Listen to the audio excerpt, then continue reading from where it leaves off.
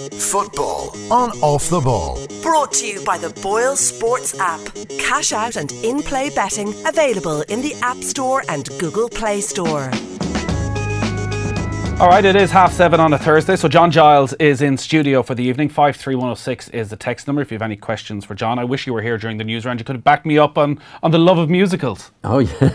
Kev, these modern footballers are uneducated and unappreciative of the arts. Oh, my mother was into music. My father was as well. And like in the old days, I come up in Dublin, working class, and used to have the Hoolies, Nathan.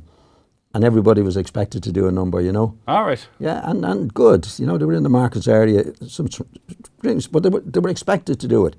See, in those days, they didn't have, like, music that we have today, and they only had, nobody had a record. I remember my mother getting the first record player. Right. Radio was the big thing. What year would that have been?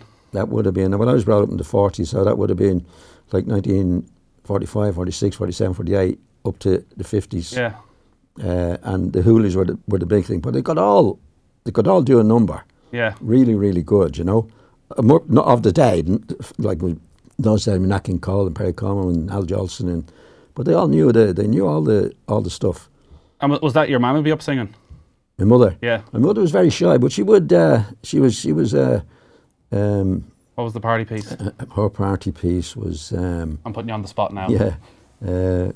What was the comedian with the hat, the English lad? You're putting me in the spot now. Yeah.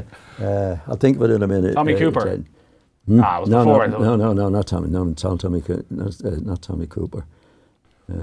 We'll come back to it. I'll come back to it. But you were talking about musicals earlier on, and Showboat was a musical at the time, you know. Right. And but all the people you were a fan of? West Side Story. Oh, yeah, that was my favourite musical. Oh yeah. Yeah. Showboat was my second favourite. But the people around our area at that time would know all those songs at the time, and they always had. My mother's was "Don't Laugh at Me 'Cause I'm a Fool." You ever hear that one? Don't laugh at me 'cause I'm a fool. It was one of the. Norman Wisdom was the comedian, right. And Norman Wisdom was a good singer. You know, he's a top comedian. But he had a few hits, but that was one of them anyway. She liked Norman Wisdom singing. You like a bit of My father still, was a Bing Crosby man. Right. That's where you got it from. My mother was a Frank Sinatra one. My father hated Frank Sinatra. Where did you fall down? I probably would have gone with Bing a bit. You know, I was more Nat King Cole at the time, though, yeah. and Perry Como, rather than either of those. There'd be no rows over it, but it'd be a talking point. We better get on to the football, I suppose. Yeah. And there's really only one place to start. Your former club, Leeds United, have been across all the headlines this week. And the pretty remarkable story, Marcelo Bielsa and that brilliant press conference in many ways yesterday. Firstly, the start of all this, it came from a member of the Leeds United staff being found spying on Derby County ahead of the game last week. Yes. Do you have any issue with spying on opposition training sessions? I don't think, well, to be honest, in my day now, I never heard of it, Nathan, and I wouldn't agree with it anyway. I mean, I never did it, I never thought of doing it, wouldn't believe in doing it. I think the actual spying thing is exaggerated. I don't mean what he did is exaggerated, but the actual spying on the team on the Friday night is exaggerated. The benefits, very, very much so, Nathan. I think it's absolutely ridiculous, and I don't agree with what he did. And his response to it, as we know, has been, "I've always done it." And what he did yesterday was very, very clever with the newspaper lads, where he showed them that he'd known Derby, watched them 6 or 7 or 8 times before. So 51 times, he said. They had analysed 51 games. Yeah. So I'd have to say to him, well, why do you bother going down on a Friday to see them if you know everything about them? What's the point to it? There's no gain in it. You know what I mean? Well, he almost said, I think in some ways he admitted that himself. He said even the analysis of watching 51 games, and he said each of those 51 games took 4 hours of analysis. He said it doesn't come to anything, but he just doesn't feel as if he's properly prepared if that work hasn't been put in. He's right in what he does, because you don't know what you're missing or not missing until you actually see it. I can understand why he's doing it, but if with the experience that he's had over the years, and it counts to little or nothing, then you'd have to say in this day and age, well, why do you do it? You know, well, what he's saying is, well, where I come from, it's not illegal, but it's not. To be honest, I never ever thought of doing it when I put out, and I didn't believe in watching the opposition all that much. Anyway, So would you have done any opposition analysis? Very little. Very little, because... What would you have liked to have known? What would you have liked to have known ahead of a game about the opposition?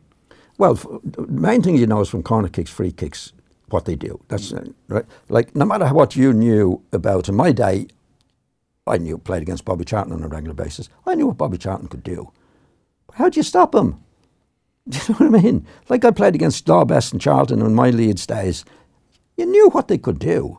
But how do you stop them? That's what great players do. It's exaggerated. And my take on football, when I played and in management, I played with Leeds for 12 years and 11 years under Don Revie.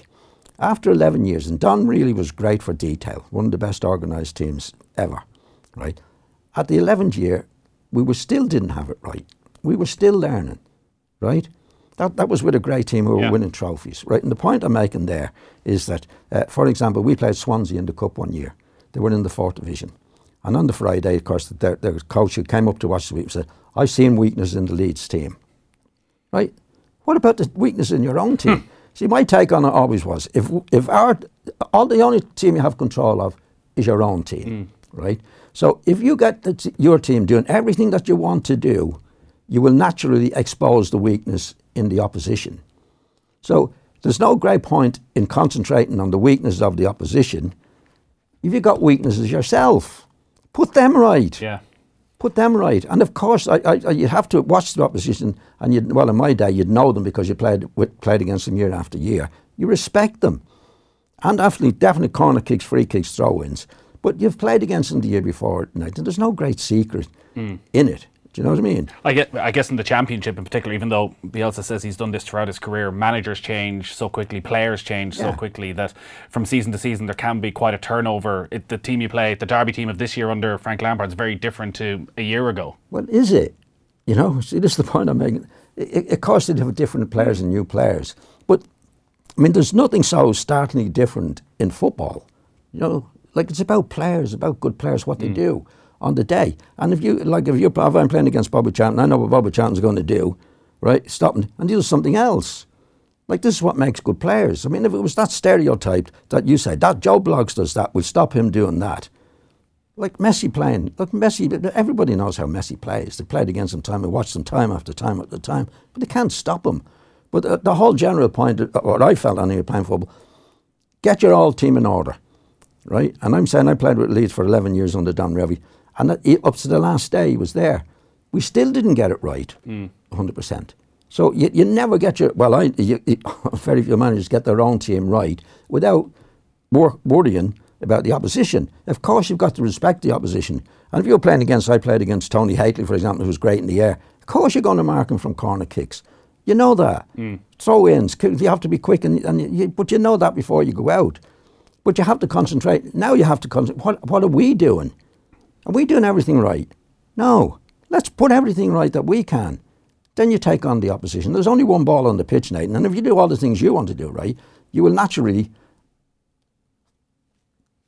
expose the weaknesses in the opposition. So, like last week, I don't think he was right to do what he did. I think it was clever in the way he responded to it by saying, I didn't do anything illegal, but it would be against the spirit of the game. Now, I saw Martin Keown talking in the paper today, where he said he was, I think he was a bit disgusted about it. It's about the game and being fair. And at the same time, he's admitting when he played, he did a few things that weren't exactly right. Yeah, where do you draw the line? Well, where's the draw the line now? What about the diving and messing about?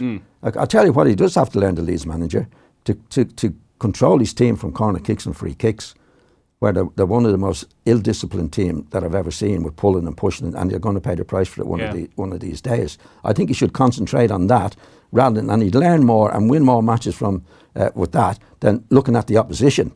Well, I did wonder on that side of it whether, yesterday was interesting because he basically revealed Derby's tactics for 51 games to the entire world, but revealed very little actually about Leeds and what he does. There's not that, honestly, I know I don't mean to interrupt you here, but there's very little that you'd learn from the opposition in tactics. Do you know what I mean? There's so much made of tactics now, it's totally exaggerated, Nathan. When you go out on the pitch, there's a ball there and you have to play. right? You can come out with a tactic, but tactics, and for footballers and what the great players are made of, is doing what's right in that particular incident. You know? Now, obviously, if they've got a big centre forward and that and there's corner kicks, you've got to be aware of that and you've got to come. But the actual play, and I see about and hear about tactics, got to change their tactics. Right? I've seen a match one time where this team was playing rubbish. There was 3 down at half time, and it came to one of the analysts at half time. And they were passing the ball all over, kicking the ball out of play, doing all sorts of things wrong. What have they got to do? Well, they've got to put another player in the middle of the field. They've got to push the full-back forward. Well, they didn't have to. They had to play with the ball. They had to actually pass the ball to each other. That's the tactic. You know, obviously you've got to have a formation. You've got the full-backs and the... But is that a tactic? Or is the extra man in the middle of the field a tactic? You still got to go and play the ball. You know, play ball. So there's too much made, I think, of the tactics. I mean, Derby, like everybody knows, and what he did was very clever. Actually, I think the journalists enjoyed what he was doing because he was pointing out what Derby do and didn't do, and I think they were fascinated by that, which is great. But he knows that. He doesn't have to go spying on them to do it. And if Derby do a certain thing, I mean, again, you go back to the great Barcelona team when Messi and Xavi and Iniesta, all these guys were great players. How do you stop them? You know, how do you stop Bobby Charlton and Dennis Law from? How do you stop them? Because if you do that, they do something else. That's what great players do. There isn't any one way of doing it. You know, that's what great players do. They understand the situation very, very quickly, adapt to the situation.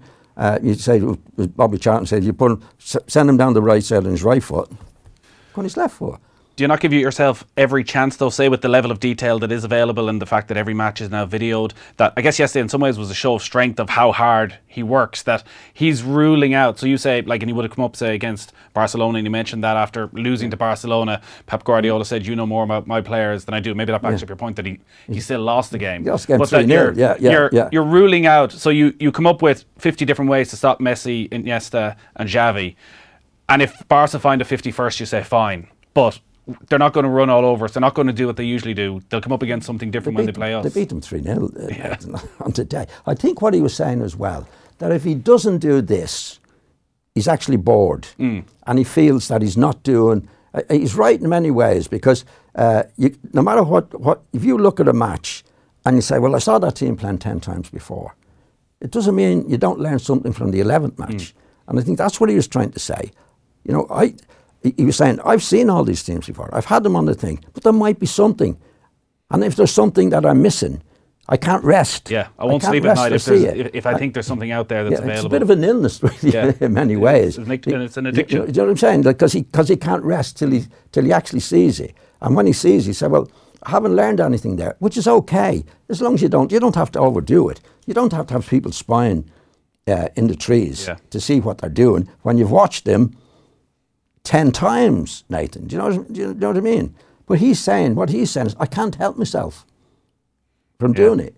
That's what he's actually saying. In other words, he's saying, there's no great benefit in it. We didn't get any benefit from it, because we knew what they would do. Yeah. But my personality is such, and my mind is such, that I'm bored, or I feel that I should be doing it. It's a bit of an illness in certain ways. Yeah. I can understand what he's saying, because, you know, like when you're in management, obviously when I was in management, I'd be watching, say, Manchester City play, and you'd say, well, nothing I really learned there. But I've watched it. So there's a peace of mind about it, just in case you have. Now, he's carried that to the extreme levels, real extreme, you know. But when they talk about, well, you know, cheating and that in the game, is it cheating? Well, it's not right. They shouldn't be doing it. But what he's learning and benefiting from it is very, very little when you consider what's actually is happening to his own team, Nathan. I tell you, I'll guarantee you in the next few weeks, they will lose a couple of penalty kicks that could be vital to them, because they're one of the most disciplined teams I've seen playing for grabbing and doing that. They're doing it very, very badly, and they'll be found out. Now, what I would say in the overall thing, he should be concentrating on that. Stopping that in his own team. You can control that and stop that. Whereas he's letting that go, and he's watching the match, the team that he knows everything about anyway. So I would say we should prioritise what his own team are doing, or certainly not doing, in terms of discipline. It's obviously going very well for them in the Championship. They're 4 points clear at the top. What's the word that you're hearing around Leeds for Bielsa? I get the sense there's a lot of love from him, particularly after this, a bit of a siege mentality for the rest of the season. It will, and where he's been very clever in doing this particular thing, he's admitted it. He hasn't tried to cover it up. What he's saying was, I've always done it. There's nothing illegal in it, and I'm not learning that much from it anyway. Now, again, I don't think he should be doing it. I think there should be a law that it is illegal in football. To do it, But anyway, that'll come in. But how he's doing. I was at Leeds last week. I was up at Leeds last week, Nathan, because Eddie Gray got in touch with me to go to. They're doing stones around the Billy Bremner. About the former players. Some of the former, they put my thing down, and then supporters buy into the whatever. I don't know exactly how it works, but I went up. It's always nice to go to Leeds and I've seen Eddie and Peter and a few of the lads, and.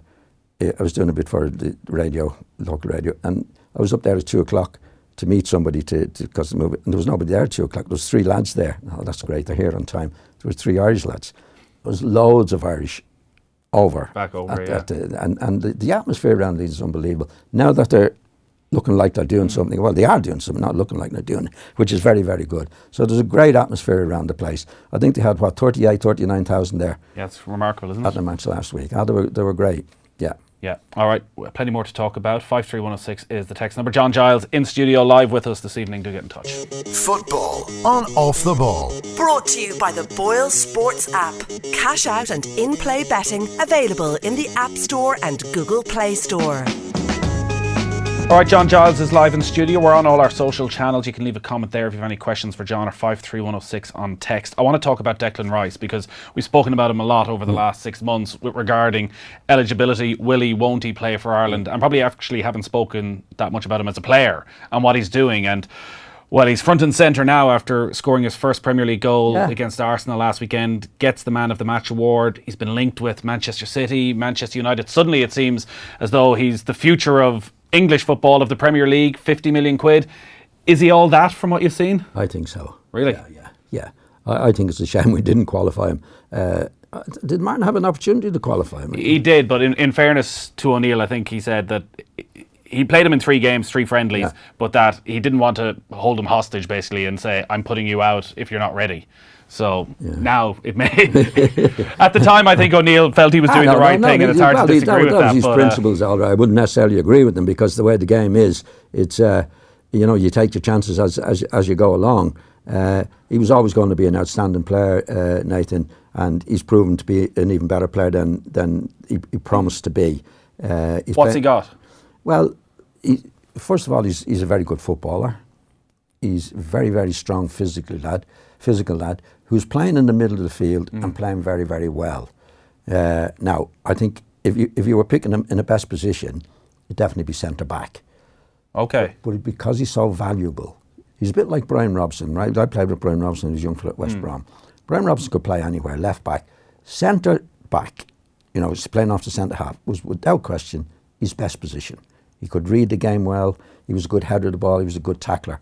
But he was too valuable as a midfield player to put him in that position. Because my memory of Brian Robson was that he was box to box, it was energy, he could cover so much ground. He did that, but he could play. He wasn't a Bobby Charlton, but he was a great tackler of the ball, he could win the ball well, he could read the game well, he was a good header of the ball, and he'd get you a few goals. We played Ipswich one night, having taken a hiding from Ipswich in those days with Bobby Robson, 7-0 at Ipswich on my birthday. And 5 weeks, 6 weeks later, we played him at West Brom and beat them 4-0. Right. And Brian scored a hat-trick from midfield. Yeah. Right? So he was if I was picking the best position for Brian Robson, I'd pick him up playing off the centre half. He could do it in his sleep. But he was too valuable a player as a midfield player to do it. And Royce is I'll put him in the same position as that. Yeah. To play at the back for Royce. Is it not a very different skill set playing as a central defender and as a box-to-box midfielder? It's easier. It's easier. If you're playing the centre-half position, right, first of all, and you've got the attributes to win the ball in the air and tackle and read the game, it's a doddle for these guys, for Robson and Royce, if you wanted them to do it.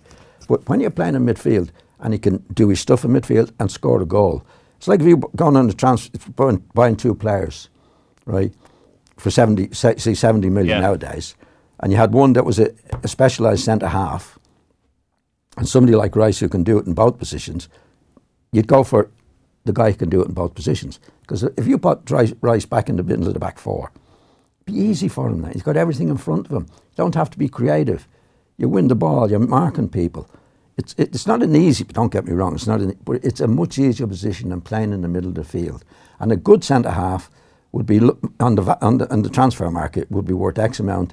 A good midfield player of equal ability would be much more expensive. And you go that then to centre forward, goal scorers are more expensive because it's a more difficult game. The further you go up the pitch in football, the more difficult it is to play.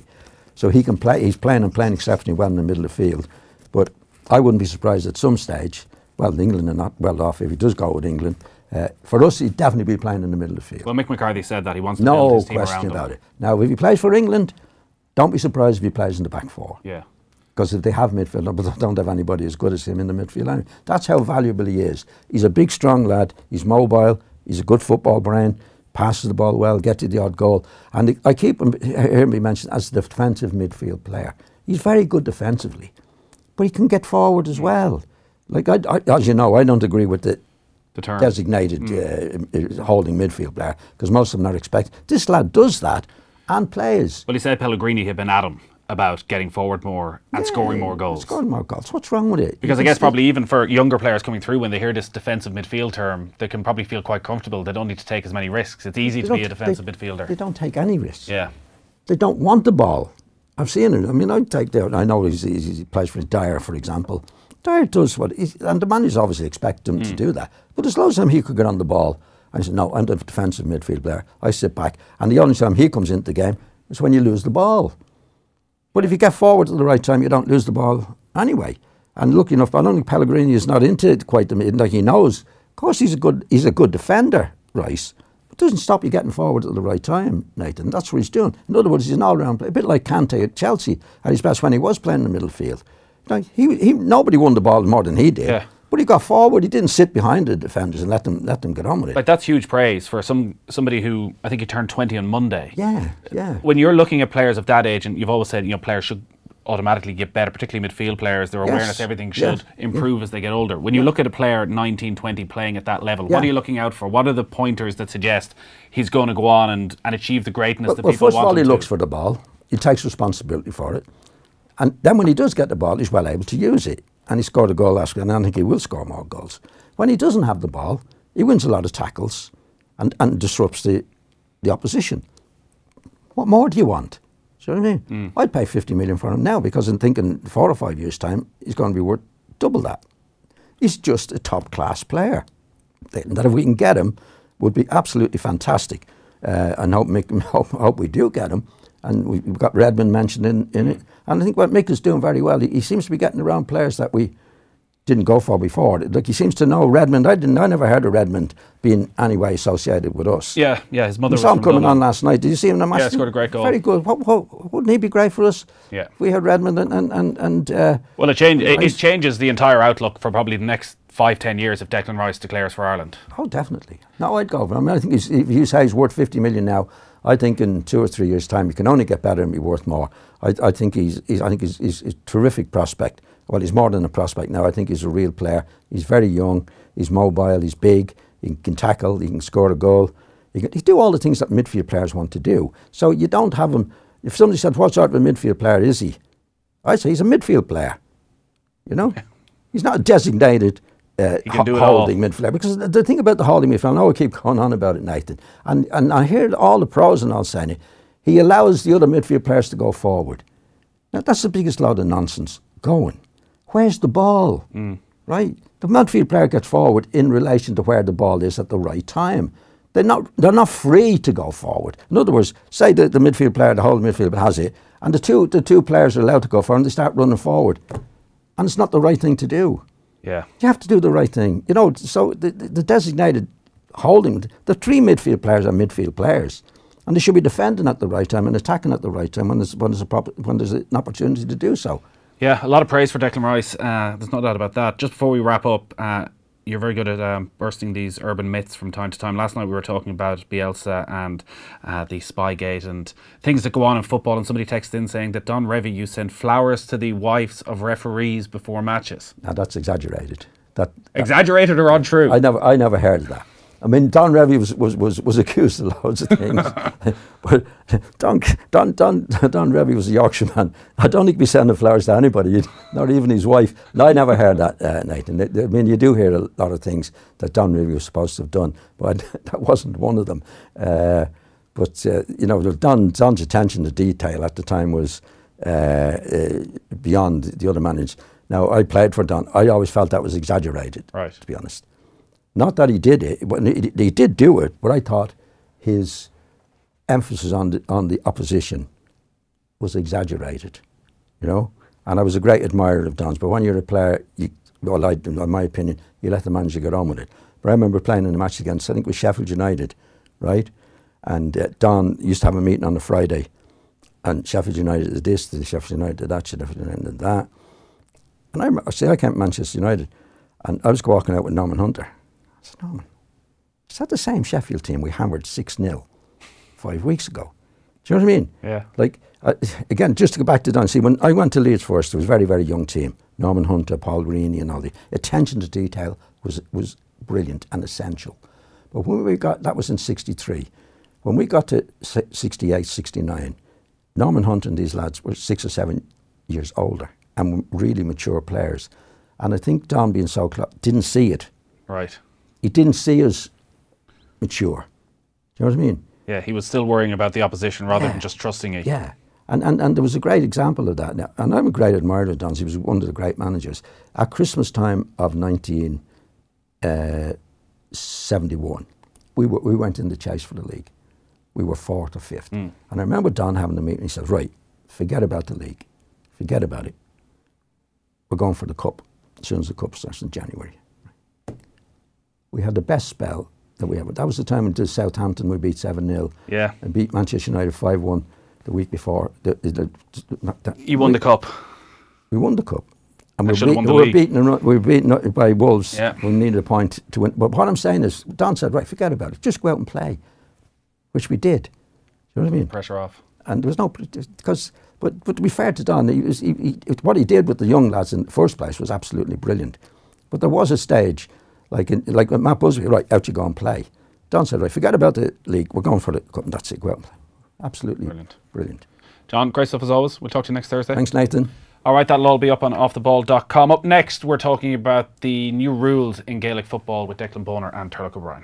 Football on Off the Ball. Brought to you by the Boyle Sports app. Cash out and in-play betting available in the App Store and Google Play Store.